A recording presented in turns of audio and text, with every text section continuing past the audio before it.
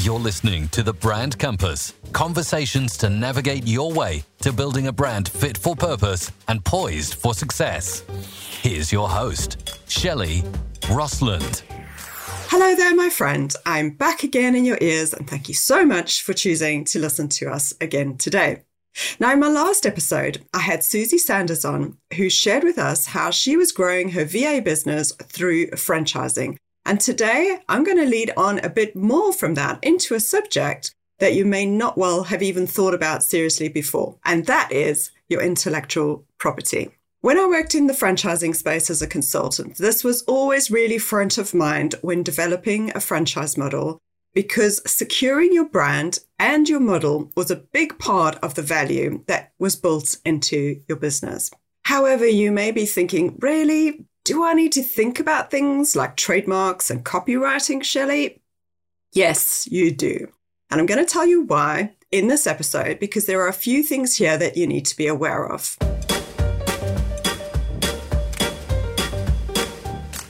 To help me navigate this topic, I've invited a lovely business friend to join me so we can get a good feel for the legal background to the realities that subject matter experts face when tackling this area.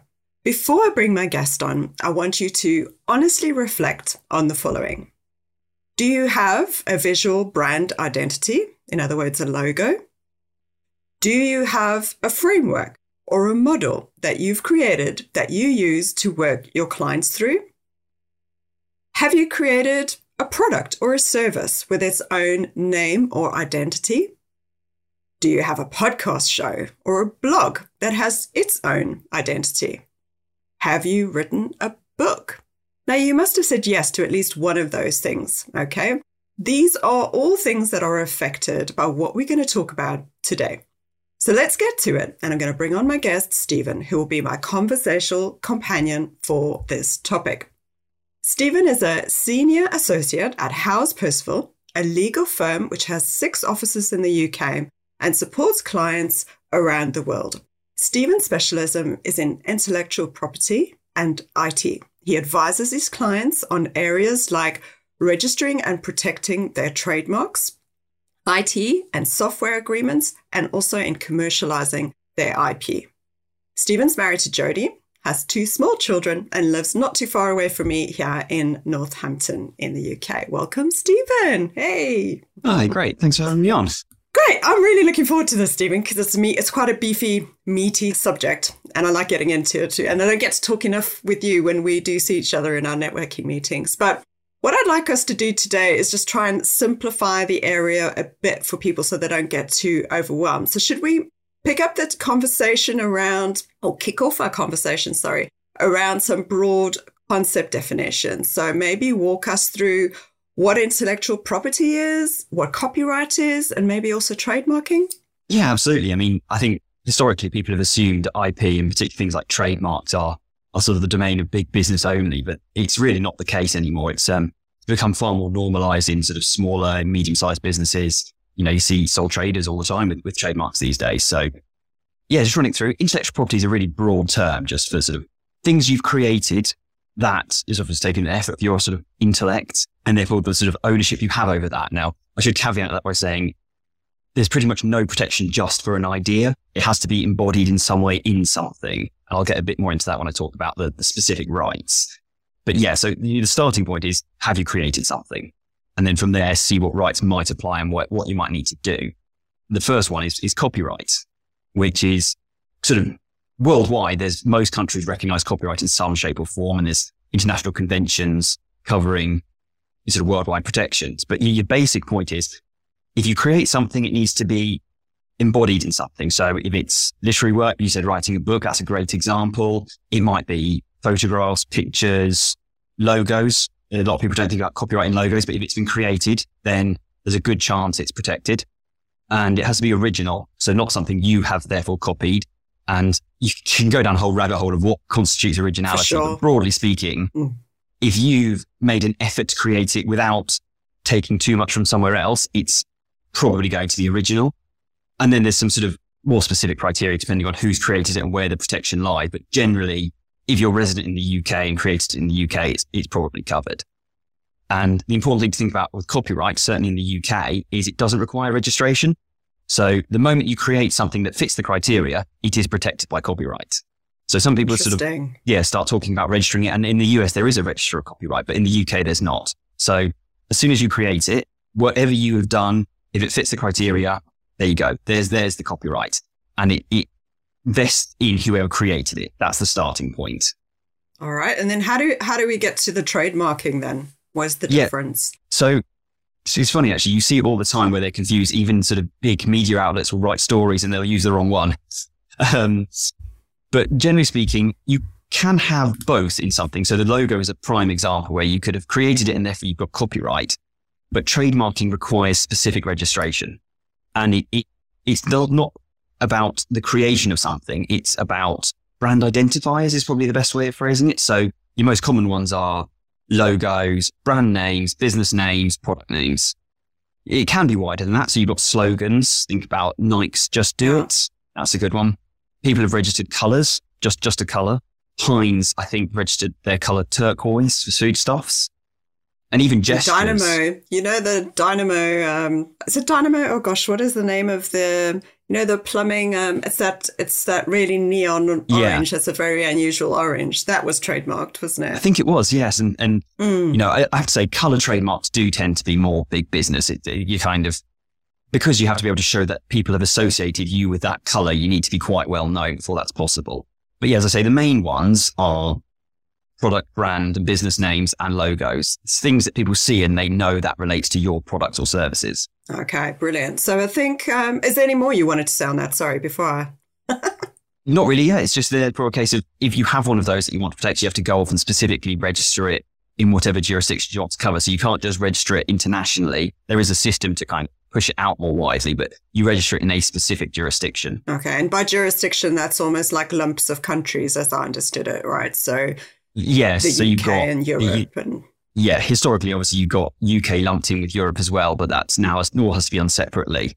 And then, individually, Brexit. You've got beyond that the USA, for example, and things like that. Yes.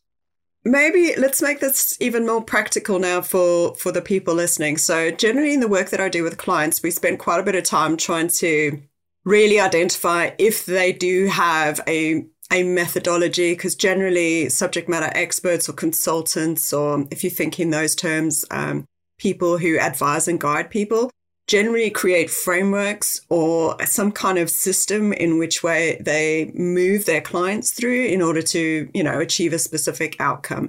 And if they've been in business a long time, it's a proven model that works. And what I try and encourage them to do is really nail that down so that you can really identify it so that it almost becomes a brand asset. So what would your top tips be around, and we kind of call that it's a very big, phrase, but proprietary framework or a proprietary way. So it's something you've come up with originally. What would your top tips be if people are, starting to do that, where they're starting to identify actually they do have a way that they take people through? What are the things that they can bear in mind while they're trying to almost nail that down into a construct?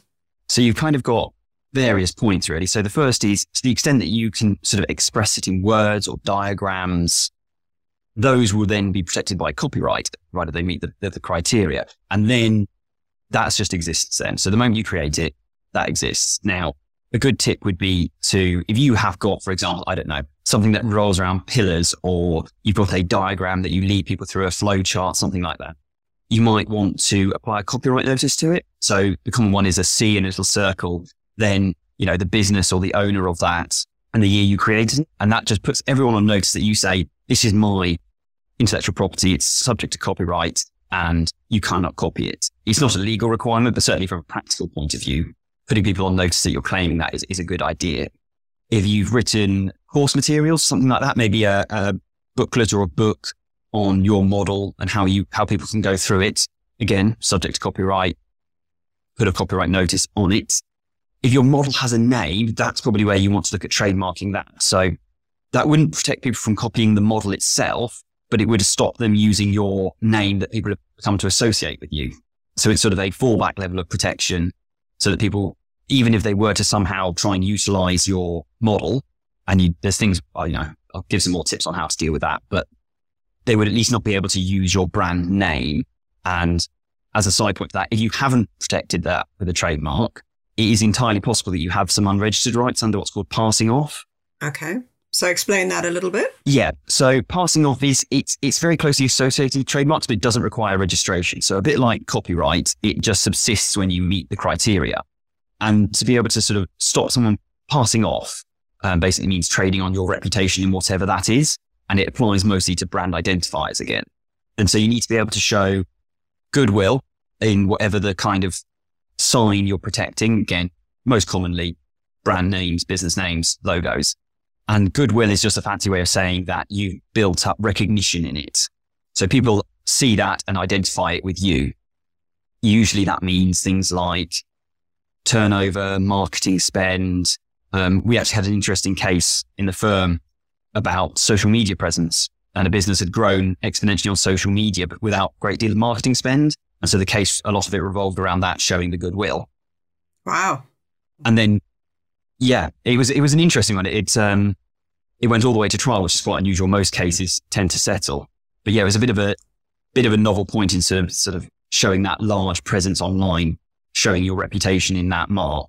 And then you have to be able to show a misrepresentation, which is, have they used it in a way that has deceived people into connecting it with you? So if they've copied it identically, that's pretty much covered. And then the last one is damage, which just tends to follow if you can show all the other criteria. So the main point out of that is, even if you've not registered a trademark, don't assume that you can't do anything necessarily. It is better to register a trademark. It's an easier, more simple thing to enforce, but it doesn't mean you can't if something really bad happens. All right. So I think that's going to lead nicely onto what I was going to move you on to anyway, was this bit of finding specific business instances where you would really, really strongly suggest that people go that extra mile and moving towards the trademarking. So, I mentioned earlier, franchising, licensing, things like that. I know I've got a couple of examples I came across within clients. I was like, how have you not done this thing? Go and speak to these people immediately. Which instances would you say top of mind if anybody was listening now and they think, oh, geez, I really need to speak to somebody about that? Yeah, I mean, it's funny. In what I do, we do quite a lot of enforcement work. So we tend to see when it goes wrong, as opposed to all the instances where people happily trade without, Let's any learn issue. from their mistakes. But certainly your main business name and a logo, if unless you're thinking of rebranding, if that's what you're going to stick with, it's quite a good idea to look at a trademark. They aren't enormously expensive, particularly if you're limiting it just to the UK. Then, as I say, if you've got a proprietary model that you have a name for and is getting well known within your field, definitely look at that. And then after that, it's things that associate with you. I think generally speaking, slogans, unless you're really big business, is not generally necessary. Yeah. And often you can't really, I don't know, if your slogan was something like branding that speaks to you, you might well not be able to trademark that anyway, because there are some limitations on if it's descriptive or isn't distinctive of you. But certainly business names, product names are the two that we run into regularly as people needing to enforce. Yeah, and I would say I found somebody who had created, I know my audience, well, my clients aren't particularly product-based clients, but I do have a couple within our agency that are product-based. And I did have somebody that came to me for strategic consultancy, and they'd been selling a product. It was a product that could be sold within salons and things like that. So, but they hadn't actually, and they were going to go global. They were busy talking to partners. So if anybody's listening and any of that's going on for you, even as a micro business, trademark, protect where you can, I would say. Yes, don't you? Certainly if you're looking to sort of distribute it out more widely, as you said, franchising is a big one. People don't really want to pay for a franchise where you can't show that they can use that business name. Exactly. And it's got protection and things like that. So, and if you're coming up to selling a business, it's quite a big asset for the business to say, we have protections in place for our business name, our key product lines. Accountants will say how much value that adds, but certainly from a saleability perspective, it looks good when you come to sell your business. It shows that you've been careful, thoughtful, and you protected what you need to protect. Yeah, definitely. Why we are bringing up franchising and licensing for everybody listening is because it could be a route to number one, how you actually grow your business. So it's choosing a structured business format of how you'd like to grow your business. So that's why this topic is important, even if you are a solo or a micro.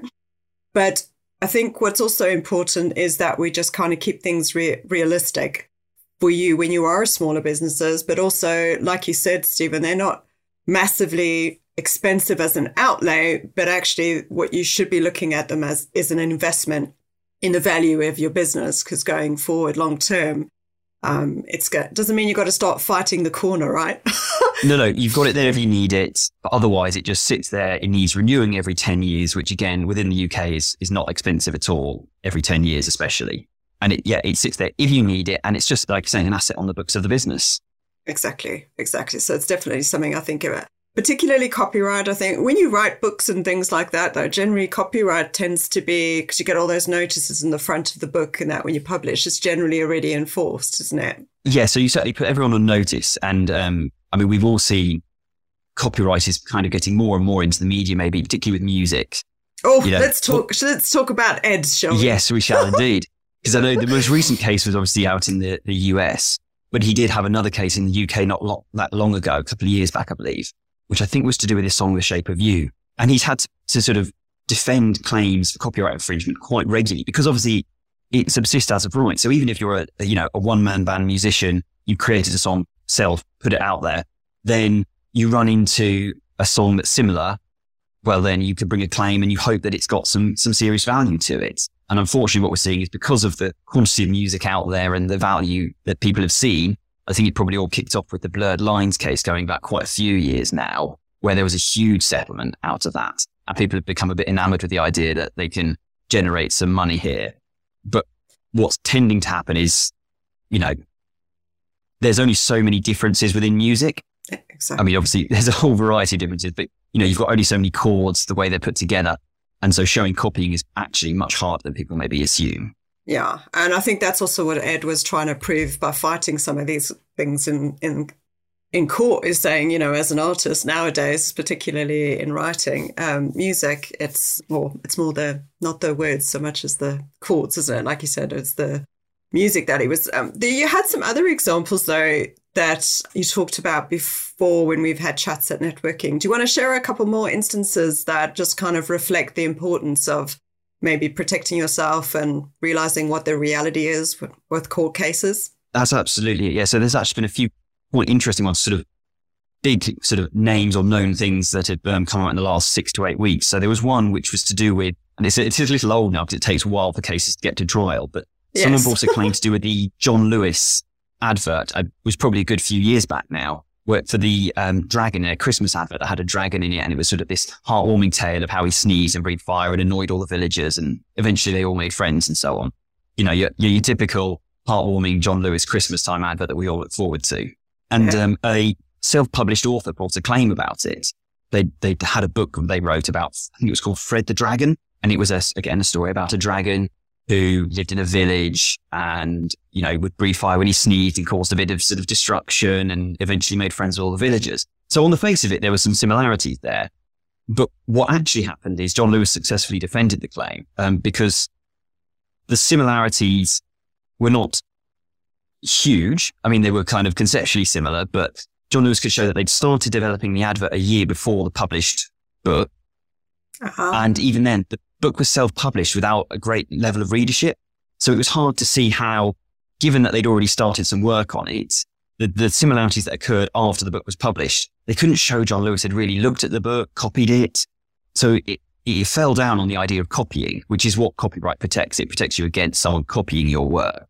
And another good example of that is a case about Silent Witness.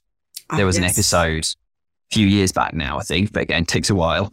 And someone who was building a reputation as a script writer and things like that had written their own idea for a pathology sort of episode or mini series. And there were some similarities between what actually went out in Silent Witness and this person's script. And they'd sort of got storyboards and things like that. But again, it fell down on the idea of copying because the similarities were things like they were both about pathologists. Well, Silent Witness has been about pathologists for goodness knows how long it's been out, but quite a long time more than the last few years. they even went down to sort of the detail of some scenes, which was someone opening a door into a dark room and turning on the light. That was one of the sort of the scene directions in the script. And the judge actually sort of said, well, that's going to come up because if someone walks into a dark room, the first thing they're going to do is turn on the lights. So they built this case around these sort of, and in fairness to them, there were similarities there. But what they couldn't show and had no case to show was that the BBC could have ever have seen all of this work that she'd done. And so they were relying on an inference that because of these similarities, that it must have been copied. But the judge was sort of saying, well, the similarities you can show me are fairly normal for a drama series. There's only so many things that sort of common themes within those sorts of series. So eventually, it essentially got thrown out quite early on, actually, because the judge said, I cannot see how you can show copying to me. But yeah, it's coming up more and more. Yeah. And I think, I think what we can take away from the conversation today is, almost like you just need to track your idea generation or your tracking by, like you say, construction. So that might be even how things are saved. And I don't know how old this was, Stephen, but back in the day, was this right or was this my really bad memory? You had to actually print something and put it in the post and send it back to yourself. Like that was the advice going back. Yeah, so you would print it off or handwrite it, put it in an envelope, and then it would be postmarked, and you'd send it, and it would come back to you with a date on it, and then you could show the date you created that work. Obviously, now we've got barcodes on our post. We've got metadata within anything you create on Word or anything like that. So it is a lot easier these days. But it is a good point is to keep records of what you create and when, so that you can show when it was created and that it fits the criteria for copyright. And then if someone does copy it, certainly in terms of the proprietary models you showed, if you've shared that with someone and then magically out of nowhere they start launching their own model very similar, right away you can show that they had access to your model. And that gives you a really strong case that they must have copied it. And then it's how much they copied it and then, the technicalities within that. But you're up to a great starting point if you can show access to your copyright material. So I think everybody listening is just really be conscious when you're creating something of value that is yours, and then just in the back of your mind being really intentional about where that's being shared, who it's been shared with, and keeping an eye out, basically, isn't it? And like you say, tracking your timeline a bit in terms of when you started doing that work. Yeah. And outside of that, you can do some other practical things. Like if you are providing a service where you're providing that proprietary model is within your terms and conditions, which you supply that under, think about having some contractual protections, because that might be more easier to enforce than an intellectual property claim. If you can show that you had a clause that says, I will not use your proprietary model to create my own, well, you're not having to show copying as such then. You can show that they had the model and they've launched their own. And as long as it doesn't sort of breach competition and show sort of anti-competitive activities, it's probably going to be easier to enforce than a simple copyright claim. So that's another thing, is think about what your contract with people says and what you could have in there. And that goes for clients as well as, I'm just thinking outside the box here in terms of the audience listening. And that could even be if you bring on associates, for example, to help follow your methodology, to service your clients, or freelance contractors and things like that. It's making sure all of those agreements actually have that stated quite clearly as well. Yeah, and freelance contractors actually brings up a useful point. If they're involved in the creation of any materials, is how within your contract, who owns the IP for that. Because within the UK, people often assume if I paid someone to do something for me, I get all of the rights. And there's an element of that in the US, but not in the UK. So if they authored the works and there's nothing in the contract and they're not an employee, they will actually own it. So yeah, certainly if you use contractors in any way, think about what they're creating and whether you need anything in the contract to cover that. Yeah, good point. Because I have had clients in the past ask, because if we have some freelance contractors, for example, videography, photography, even writing, things like that, or you particularly tailoring something for the client, I try and stipulate that to the client, going, look, I am creating this for you. You now own I try and state it myself. But no, it's a good point, because I don't think very many people think about that element. No, we run into it quite regularly in practice. If someone comes to us with something that had been copied, and the first question is, who created it? When did they create it? Let's just establish the position on ownership of copyright. And then you run into hurdles that no one was expecting right at the first stage. And they can be solved. You can go away and try and sort out a later assignment. But if you just deal with it up front, much, much easier for everyone if you ever do have to enforce it. Gosh, there you go, everybody. There's your big takeaway as well. Stephen, so how did you, because I'm fascinated when people go to university or when they, we don't all grow up wanting to be nurses or have a purpose like being a doctor or saving the world. We end up being, you are a lawyer, you consult. That's what you do. For me, you're a subject matter expert. How'd you pick intellect? I mean, you don't grow up as a kid going, I want to be an IP lawyer. No, yeah, I wasn't sat there 5 years old going, you need a trademark. No, far from it. I basically, it was sort of a bit of an evolution for me, really. So I went off to university and actually studied economics originally and sort of got to the end of my degree and went, right, so either if I want to become an economist, it's kind of go down the master's route and all of that. A lot of my sort of peers were going off and becoming accountants, and both my parents are accountants. The profession is great, but not for me. And so I sort of went, well, I've done a bit of work experience at law firms. I'm quite interested in it and looked into it a bit more. And you can basically convert across and start studying law. So I went through that process. And then luckily, part of the sort of procedure for becoming a solicitor is you do a training course, which is, generally speaking, it's 2 years working somewhere. And for me, because I worked in private practice, I got to rotate around different areas to try them, basically. So you work within them. And I spent about 3 months in our intellectual property team here. And I found it fascinating. You were dealing with some sort of complex issues, but it had huge variety. And it was a really developing area. Goodness, we're going to see over the next few years things relating to artificial intelligence. Oh, I didn't even want to bring that up today, I have to say. Yeah, don't worry. We won't go down that rabbit hole because the answer is that we don't really know how it's all going to be dealt with. People have their ideas and we, can have some educated guesses, but we don't know. But yeah, It was just a growing area and I tried it and I found that I really enjoyed it. The variety was brilliant. The work was fascinating. And thankfully there was a space for me and I got to qualify in 4.5 odd years on, here we are. I wish we could all do that. It's just part of our degrees is within the degree, you go and actually do a little bit of time in different areas. I think that would really help people nail down. I studied economics as well, but I sure as heck didn't want to end up on a trading desk or... Yeah. That was not my world to be. But, oh, gosh, thank you so much for today, Stephen. I really think everybody should be at least grabbing at least one big takeaway from today that they can go and make their own after listening to today. But if somebody wanted to maybe get in touch with you about protecting their IP or just want to have a chat, where's the best place for them to do that? Yeah, so all my contact details are on our website, housepercival.com, or Stephen.Ruse at housepercival.com is my email. That's the easiest way to reach me generally. No, perfect. I'll pop that all into the show notes as well. But thank you so much. I've had a really good time, I have to say, and sharing your knowledge, which I really like getting into, like you say, because it evolves all the time, but you managed to really describe things in a really understandable way. So I think it's really easy for business owners to kind of really grasp the importance of what you advise them on. And I really love listening to the case studies that come out of court. I get a real giggle out of it. They are the fascinating bit. I have to say, every time a new case comes out, everyone's still jumping to read exactly what's gone on. So, no, I really hope it's helped some people and then given some people some direction if they hadn't really given it much thought and so on. Perfect. Thank you so much, Stephen. Right. Well, thank you for having me on.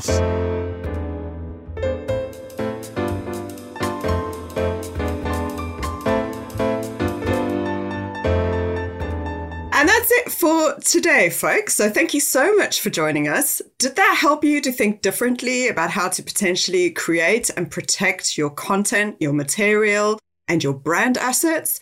Who do you know that could do with listening to Stephen's guidance? Share this episode. Go on. You know you want to.